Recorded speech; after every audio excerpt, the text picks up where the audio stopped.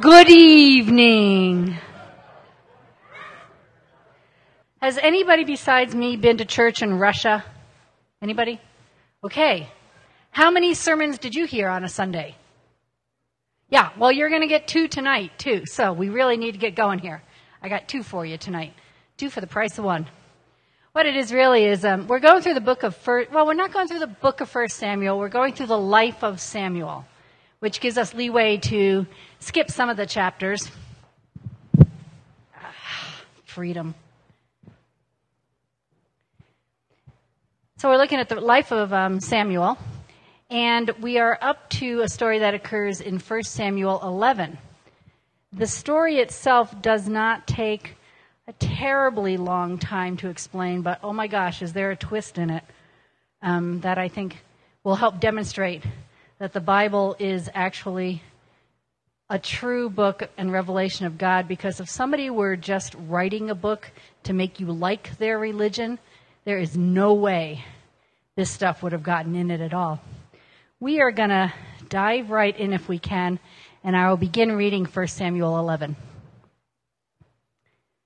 If you happen to have a Bible that doesn't start the way I'm starting, talk to me about that after. There's a reason.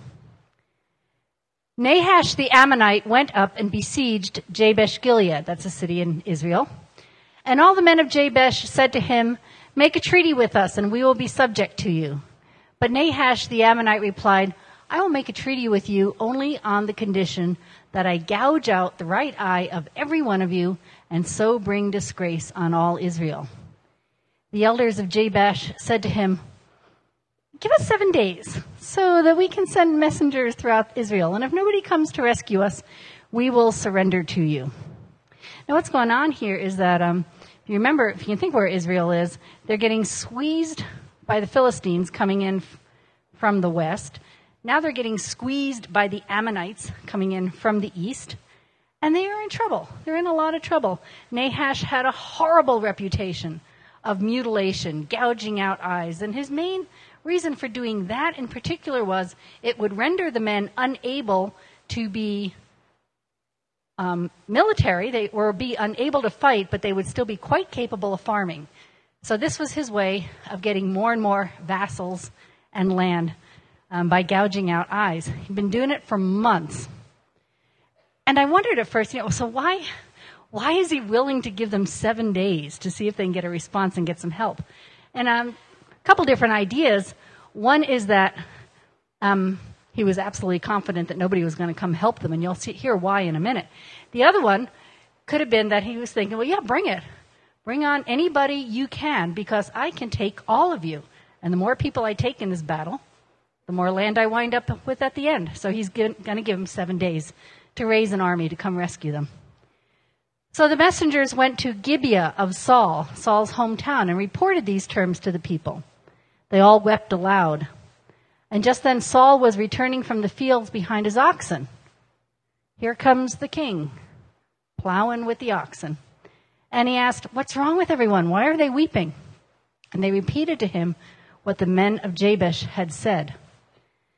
To catch you up, now, a couple weeks ago, we saw Saul out hunting for his father's donkeys. That's really kingly. Last week, when they wanted to anoint him king, he was hiding in the baggage. And now he's coming in behind the oxen. He's back to plowing the fields. So what's going on with this king? Let me see, what's on the next slide here? Let's be surprised. I wanted to show you what's going on here. This is Israel. What's so funny about Israel? All right, so, okay, you've got, let me see if I can make this little thing work. Don't tell me it just died. Woo! Okay, Sea of Galilee, Jordan River, Dead Sea. Land on the east, including Jabesh-Gilead. Land on the west, including the tiny little tribe of Benjamin. And Jabesh-Gilead is making their appeal to the tiny little tribe of Benjamin. A couple weeks ago, Jesse called them thugs. And I get to tell you why tonight. This is a story. Just a couple generations earlier than this, at the end of the book of Kings, which has as, not the book of Kings, the book of Judges, which has as its constant refrain, everyone did what was right in their own eyes. Israel at that point, 12 little loose confederacies, 12 little tribes, no central government, no unity, everyone doing what's right in their own eyes. A couple generations prior to this story, a man from Ephraim was traveling back home from Jerusalem with his concubine, his mistress. And he stopped overnight in the city of Gibeah, Saul's hometown. During the night, the woman was gang raped and died of her injuries. This is why I say, you can't make these stories up if you're just trying to appeal to somebody to join your religion. So why is this there? The man of Ephraim is horrified. He takes the woman's body back home, and he calls on all Israel to gather to make war against the tribe of Benjamin because of this atrocity. No central government, no judicial system. So they're having a civil war in Israel at this point. And the 12 tribes gather against one of their own, against Benjamin. They go to war and they swear that they will never, ever give one of their daughters to a Benjamite man again in marriage. They virtually wipe out the tribe of Benjamin. And after the success of the battle, they are very remorseful that they have almost wiped out the tribe. Because after all, this is one of the 12 tribes. But they made this vow never to give their daughters to a Benjamite man. So what to do? They realized that no one from the city of Jabesh Gilead had ever come to help in this war. Everyone did what was right in their own eyes back then. So the next step, Israel gathers together and tells the men of Benjamin to go to the city of Jabesh Gilead, kill the men, kill the older women, grab the virgins, and kidnap them and bring them home and repopulate. I couldn't make this story up. This is Judges 19 to 21. And that's what they did. So now, in the story we're looking at tonight, the people of Jabesh Gilead are appealing to that very tribe that had 2 or so generations earlier kidnapped their women to come help them. I think their thought is, hey, we're the grandparents, and you are our grandsons, now grown up and of military age. Come help us out. How bizarre is this? Israel needs a king because this kind of crap is going on. They're having civil wars against each other and giving each other permission to kidnap and to repopulate that way. So this is the background to the story, and here comes Saul back from the field, plowing with his oxen. What's going on? Let's see what happens next. They had explained to him what had happened, and when Saul heard their words, the Spirit of God came powerfully upon him, and he burned with anger. He realized the injustice of what was going on at the hands of Nahash the Ammonite. He realized that the plot in the battle that Nahash was preparing for was to simply maim and disfigure and to take over the eastern lands of Israel.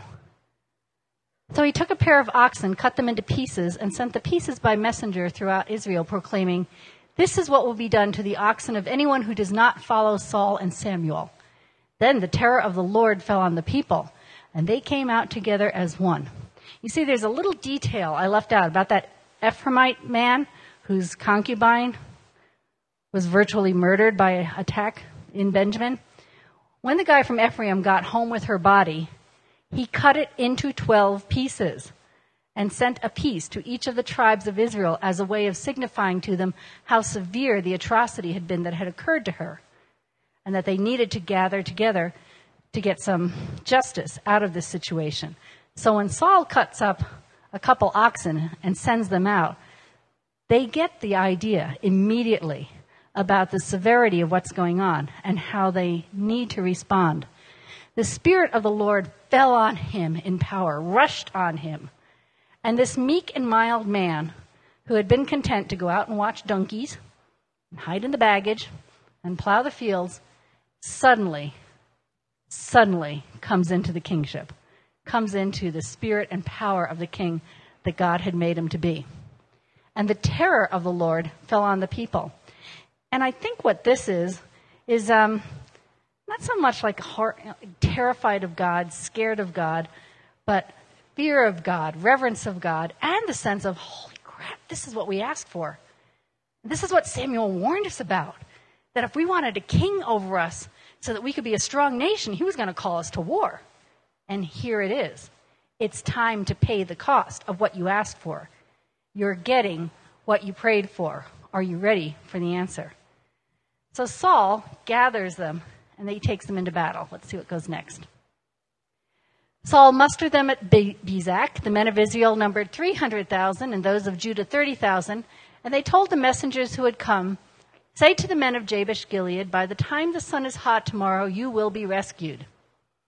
When the messengers went and reported this to the men of Jabesh, they were elated. And they said to the Ammonites, "Tomorrow we will surrender to you, and you can do with us whatever you like." Flat out lie. The next day Saul separated his men into 3 divisions. During the last watch of the night, they broke into the camp of the Ammonites and slaughtered them until the heat of the day. Those who survived were scattered, so that no 2 of them were left together. Go on.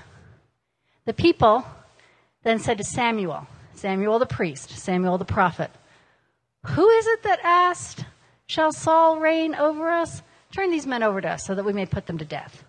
Last chapter, remember?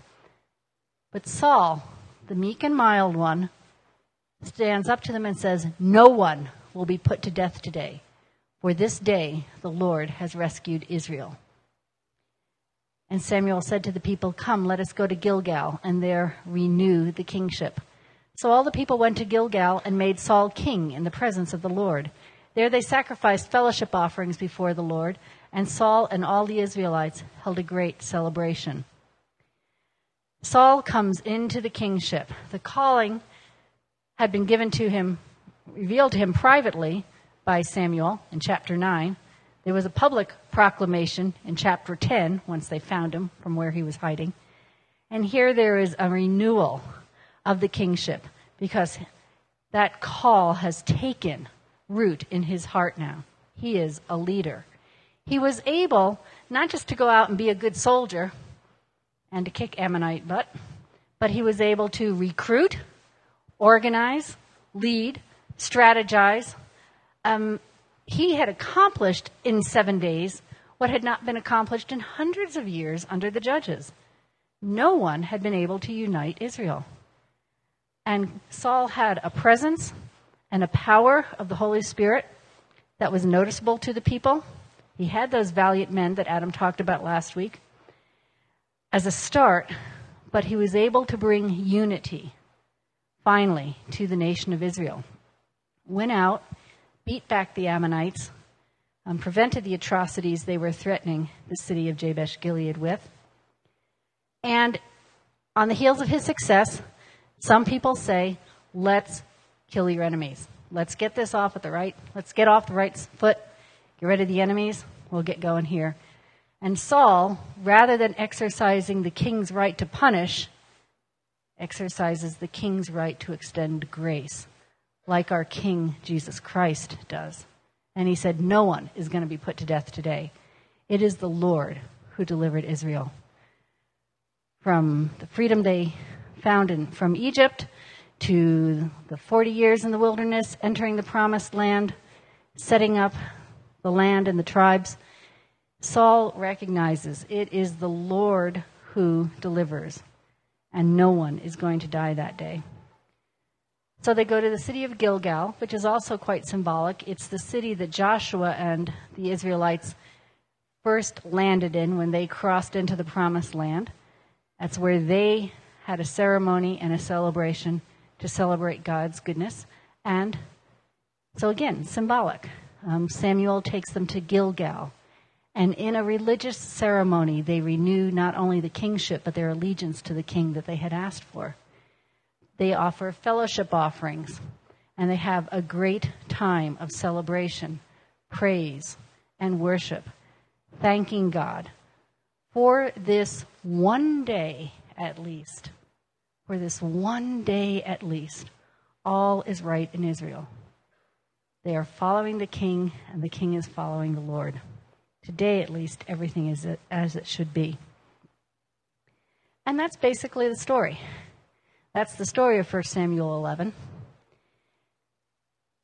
And what struck me most as I was reading through it was just the incredible change in Saul when the Spirit of God fell on him with power. And this is where I segue more into a topic than straight proof texting out of the text. But I want to talk to you tonight about what happens when power of the Spirit meets our willingness to obey. And I want to talk about vocation and passion.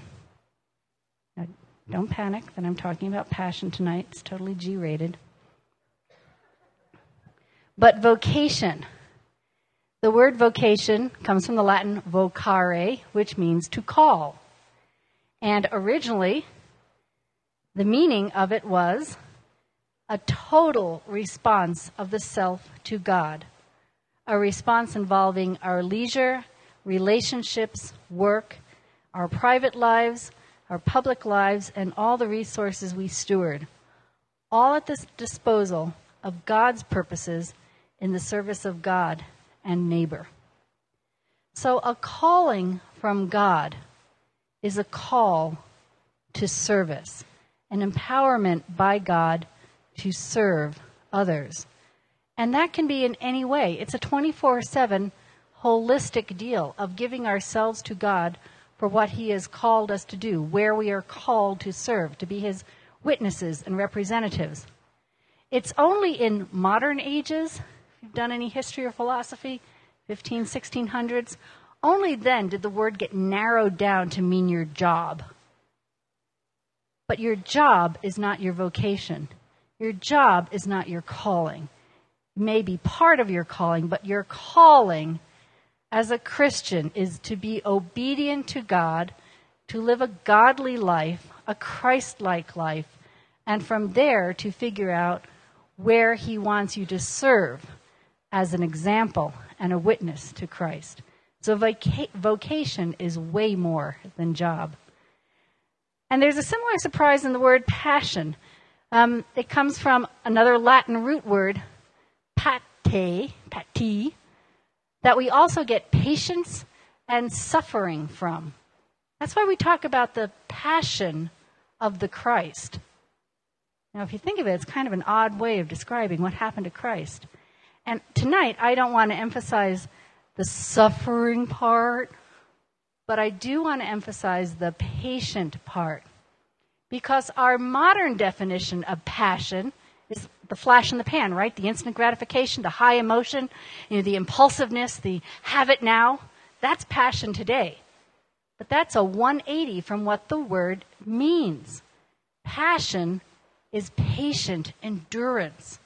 And if we are to work out our calling with passion, we are going to work it out with patience and endurance. It ties into Saul's life because, like we saw today, Saul, after being crowned king, went back to the family farm. There was no great wealth. There was no palace. There was no great accolades and crowns. His calling to be king didn't necessarily pay his bills. He still had to go back and farm. And he was not immediately accepted as king by everyone as soon as the proclamation was made. His calling was not recognized and honored and respected by all. And in his calling, he was offered the opportunity as king to get rid of his enemies once and for all right at the start. And he turned down that right and continued in patience, building the support and rapport he would needed with the people to be a king. And I think this is where we go wrong so often. We think that our calling is going to be equal to what the world is willing to pay us for. And it's just not that way. Happy are some who manage to get paid as they work out their calling by God to serve, to use those gifts and talents He's given us. But that's not a privilege that we can absolutely expect. We can expect from Scripture that we are called, we are gifted, we are given a sense by God of a responsibility and an ability to serve. But there's no guarantee the world is going to pay you for that. And you may have to work darn hard at your day job in order to have the resources to pay the bills, to take care of the family that you have to take care of, and then the time to do what God has given you the passion for on top of that. Every Christian called to obedience, to Christ-like character, to service. The reward may not be monetary. The reward is just as Jesse said 2 weeks ago, that you get to star in your own life. No one can take your place in the kingdom of God with what he has gifted you with the personality he has given you, with the background that you bring to the kingdom and your willingness. No one can replace you. You get to star in your own life. But you might not get paid for it. You might still need a day job. Another basic point about calling also, and I think this is particular importance, and it's not in my notes. I'm just winging it at this point because it came to me. A lot of times we have a sense of what obedience to God would look like, what a godly character and response would be, and we just don't want to do it. But we think, I'll just do it in a few years. Just give me my free time now, God. Give me a few years. I'm young. I have energy. I don't have a lot of responsibilities. Let me just live my life my way. And I promise in the future, I will flip a switch and be spiritually mature. Well, problem. You can't flip the switch to become spiritually mature. And every day that we are not being formed by the Spirit, we are being deformed by the powers in this world that suck us into ungodly ways of living and acting.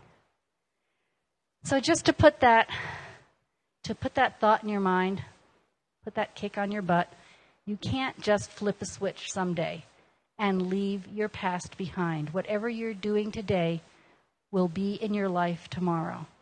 Now, I'm absolutely not saying that you cannot be redeemed from anything you've built up in your past. But why would you look your future in the eye and say, I'll get to the godly part later? Follow today. Follow today. And if you're not going to get, with your vocation, I think this is where we have to put our self-worth, in that we are uniquely called and gifted by God to do something significant for Him in service to this world. It may pay the bills. It may not. This morning, there was a fellow who came up to me after the morning service, and I wish he could be here tonight. I'm going to give you like 3 sentences of his story and then have someone else give you their story about working out calling with passion and patient endurance. The fellow I want to tell you about who couldn't come tonight is a guy named David Rapp. Some of you know him. Late 30s, early 40s. I don't know, a couple kids. Works a day job, works in an office. His passion is cycling. Not so much for racing sake, but for health, for a green and healthy environment. And for about a decade now, David's been involved with all sorts of organizations. Bike Denver, Bicycle Colorado, what's the one I wrote down? The Mayor's Bicycle Advocacy Committee. And 10 years, the kind of results that he's had is seeing that a decade ago, maybe 1,500 people a day biked to work in Denver, and now over 10,000 do. That's a significant change. Big things, big projects like the bridge over 15th Street. Is it 15th or 20th downtown? And then another bridge that is about to be constructed over I-25 at Colorado Boulevard. Okay, David's been really instrumental in the nitty-gritty networking, meeting, dull board meetings, meet another politician, do it again, new governor, start over. He's been involved for over a decade to see those kind of results. All that time working with patient endurance on his calling, not in self-service, but in service to the city of Denver, keeping his day job. Dave couldn't be here tonight. I thought it was a great story worth sharing. But there's another fellow who is here and is willing to share with us something about the difference between working out your calling with patient endurance when it doesn't necessarily all come together the first day. And that would be Matthew Jorgensen.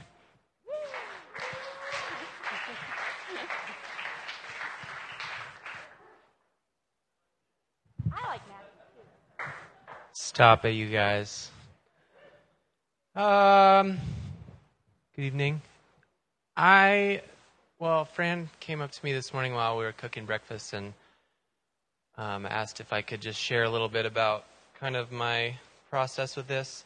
I think it was about 8 or 9 years ago. I was studying interior design at community college and kind of just vacillating widely about like what I wanted to do with my life, because I was pretty sure I wanted to drop out of school and I didn't know what to do. But I was taking some ceramics classes and I received a letter from a friend named Sarah who used to go to SCUM, and she had found an article on this Japanese potter and wrote me some encouraging note about how, oh, this work reminds me of you, and I don't know what else, but it was encouraging. I don't recall the content of the letter fully, but kind of set my wheels going. And then I was driving to work, I think the next morning, and sort of had this epiphany, and I was like, I think I have to become a potter. And all of a sudden that seemed like the best option for my life. Like, I want to spend my time getting really good at this craft and making beautiful objects with my hands and then selling them, which is pretty odd kind of thing to call your calling. It's a little archaic, but I was serious about it and it stuck. And so it turned into this process of like, okay, so I got to go to art school. So I kind of reluctantly peeled myself away from the SCUM community. Then, that was maybe like 7 years ago, and went and got a Bachelor of Fine Arts degree in ceramics, and then ended up going to Minnesota for a couple years and doing an artist residency program up there. And so I got homesick after that and ended up coming back here. But all the while I was pursuing this work and honing my skills and my aesthetic sensibilities, and it's been really awesome. It hasn't been easy because I've just been like dirt broke, and I have this super expensive fine arts degree, which is not useful. But it's become sort of like a beloved fact of my life that my life isn't about usefulness or utility. I guess I'm more called to create beauty. So no, I don't have marketable job skills or savings, and I've been working schmo jobs for a long time, construction and tile working and retail and Starbucks. But actually, my last day at Starbucks was Thursday. Praise him. So I'm not flinging mochas for the masses anymore, but it's kind of felt like the last few months there's been a lot of arrows from here and there pointing to like, okay, it's time to leap into the abyss and try to make this thing work full time. So that's what I'm doing now. I'm like, this is going to be my first week away from the crutch of a part-time job, and I think one thing especially that maybe it was in Leonor's sermon a couple weeks ago, she talked about not relying on human structures, and I was struck by that, and it was things like that I kept hearing for months about, like, don't be afraid of being poor, and don't be afraid of failing and whatever. So it might not work, and I could be hungry and begging in a month, and I could have to get a part-time job again in the future, though I pray that won't happen. But I don't know, I'm really excited to let my life be really precarious for a while and do the work that I love and that is meaningful to me. I think that's all I got for right now. Thank you. Yeah. Those are just a couple great stories, David's, Matthew's. I know there are others here too who have already grasped what God is calling you to and have already grasped that you just don't walk into it the next day. Passion is patient endurance for your vocation, your calling from God. This is such a great community, and we support one another. We know Matthew will never go hungry. We know that. We also know that if he gets down and depressed, we'll be behind him, picking him up again and getting him going. So I wanted to mention a few things that I've realized keep people from diving in and following their calling. Because, not to be a downer, but because I know this community will support each other if they see any of these features in another person. I think the first one is our culture has us so addicted to options. Ever since you were a little kid, you were told you can be anything you want to be when you grow up, which probably isn't true. If you're like me, you're never going to make it to the MBA. And whether or not 2 + 2 always equals 4, I'm really not sure. Sometimes when I add, it doesn't. There's plenty of things I can't be. And the relentless pursuit of the perfect fit and painless happiness keeps us from settling in to the hard, tough work that is before us to bring our calling to fruition. So constantly lateraling from one job to the next because someone looked at me funny, or I can get 10 cents more over there, this is 3. Think of the character that God can build into you in those difficulties. Think through carefully what God might be cultivating and growing in you before you just jump from option to option to option. I mean, you do need to change jobs at times. You do need to move closer and closer to that passion. But let's be honest with one another about whether we are running toward or running from. And let's encourage one another and stick with one another when the times get rough. Sometimes we're just afraid. We're just afraid of that journey, afraid of the sacrifices, afraid to have that debt, afraid to have, that hunger, literally, or that crappy apartment, because we're busy pursuing the calling.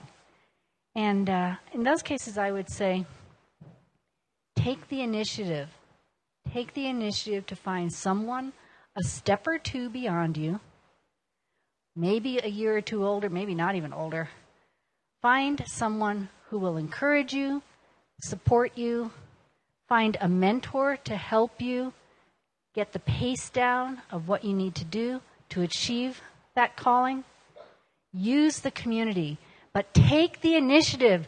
Don't just sit there waiting for someone to come to you to figure out why you've got a mopey look on your face. Take the initiative. This community loves you. Find the people in it who will come alongside of you and stick with you. Sometimes we don't pursue that calling because we have a sense that success is going to bring responsibility. I'm going to have to grow up and keep a regular schedule and pay taxes and figure out debt. And what if I'm actually responsible for other people the pressure can seem really strong, and we're afraid of success. And again, I'd say, let this community, let's get around each other and support one another to overcome that fear. Some of us, we're just burned out. We tried. Some of us tried and things were great, and then the rug got pulled out from under us. Something went dreadfully wrong. And we just can't figure out why God let it all go south. And so we're scared again. And some of us have been trying, rejection, down again, and not getting anywhere, and we're just tired. But that calling that God gives you, only you can fulfill. And brothers and sisters, we have to come around each other, lift each other up, support one another, to get back on our feet and keep going. Pursue the passion, the patient endurance toward the vocation, the calling God has given us. And sometimes our dreams are just too small. Did you ever get really bored doing something menial? Yeah. And then somebody gives you something bigger to do, and it's like, okay, now I'm interested. Wash the floor, I'm not too interested. Redesign the walls, now you got my attention. And I think sometimes the fear that we carry within us keeps our dreams too small, and we've only seen a glimmer of what God really has in store for us. And we need to call each other out, call out from each other the gifts and the talents that are latent within. And this one's for Mike. It's a C.S. Lewis quote. We haven't had a C.S. Lewis quote in months since Mike went on sabbatical.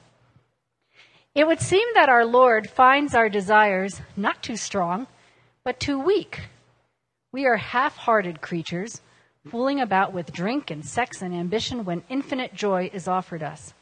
Like an ignorant child who wants to go on making mud pies in a slum because he cannot imagine what is meant by the offer of a holiday by the sea. We are far too easily pleased. And just think, C.S. Lewis wrote that in 1949, so he was writing to your grandparents about that stuff. Can you imagine? But that happens sometimes. We are creatures with an amazing ability to rationalize, and sometimes we are content to diminish our own calling, and we do it so eloquently and well. And we really need each other to look at each other and say, seriously? No, that's not what you were made for. You were made for far more than that. There's one more quote, I think, one more slide. Yes, that sums all this up. His name is pronounced Buechner. I never would have guessed that. Thank you, Ben Mercer. The place God calls you to is the place where your deep gladness and the world's deep hunger meet. Your vocation is the place where your passion and the world's hunger meets. God has called every one of us to a life of obedience, godliness, Christ-like character, and He has individually called each one of us to something very unique. And without staying close to Him in prayer and in worship and in study and in communion with the body of Christ around you, we will not be able to find the calling, or we will be scared very much to follow that calling. We need each other, but mostly we need the Lord. We're going to go into a time now where we have communion together, similar to the celebration that Samuel organized after Saul's victory. My prayer tonight is for all of us to feel the Spirit of God fall on us with power, and that this community, as we receive communion together, anyone who loves Jesus is welcome to come and tear off a bit of the bread or a piece of the cracker, dip it in the cup of juice that symbolizes the body and blood of our Savior, Jesus Christ. During communion, there's going to be folks down in the prayer cave over there under the exit sign. If you want to pray with somebody about your vocation, bring it to fruition, fears that you might have at it. We're going to have people down there to pray. Let's pray right now to bring us into the mood for both prayer and communion. Father, we worship you, and we are grateful for this time that we can worship through song, through an appreciation of your word, through sharing in this highly symbolic act of the Eucharist, as you ordained it, Lord, to remind us of your body and your blood, broken and shed for us, for the forgiveness of our sins, and for the wholeness and redemption of our beings. Thank you for calling us. Thank you for making it clear that we are loved by you, gifted by you. Give us courage now. And thank you for the support of this community. Amen.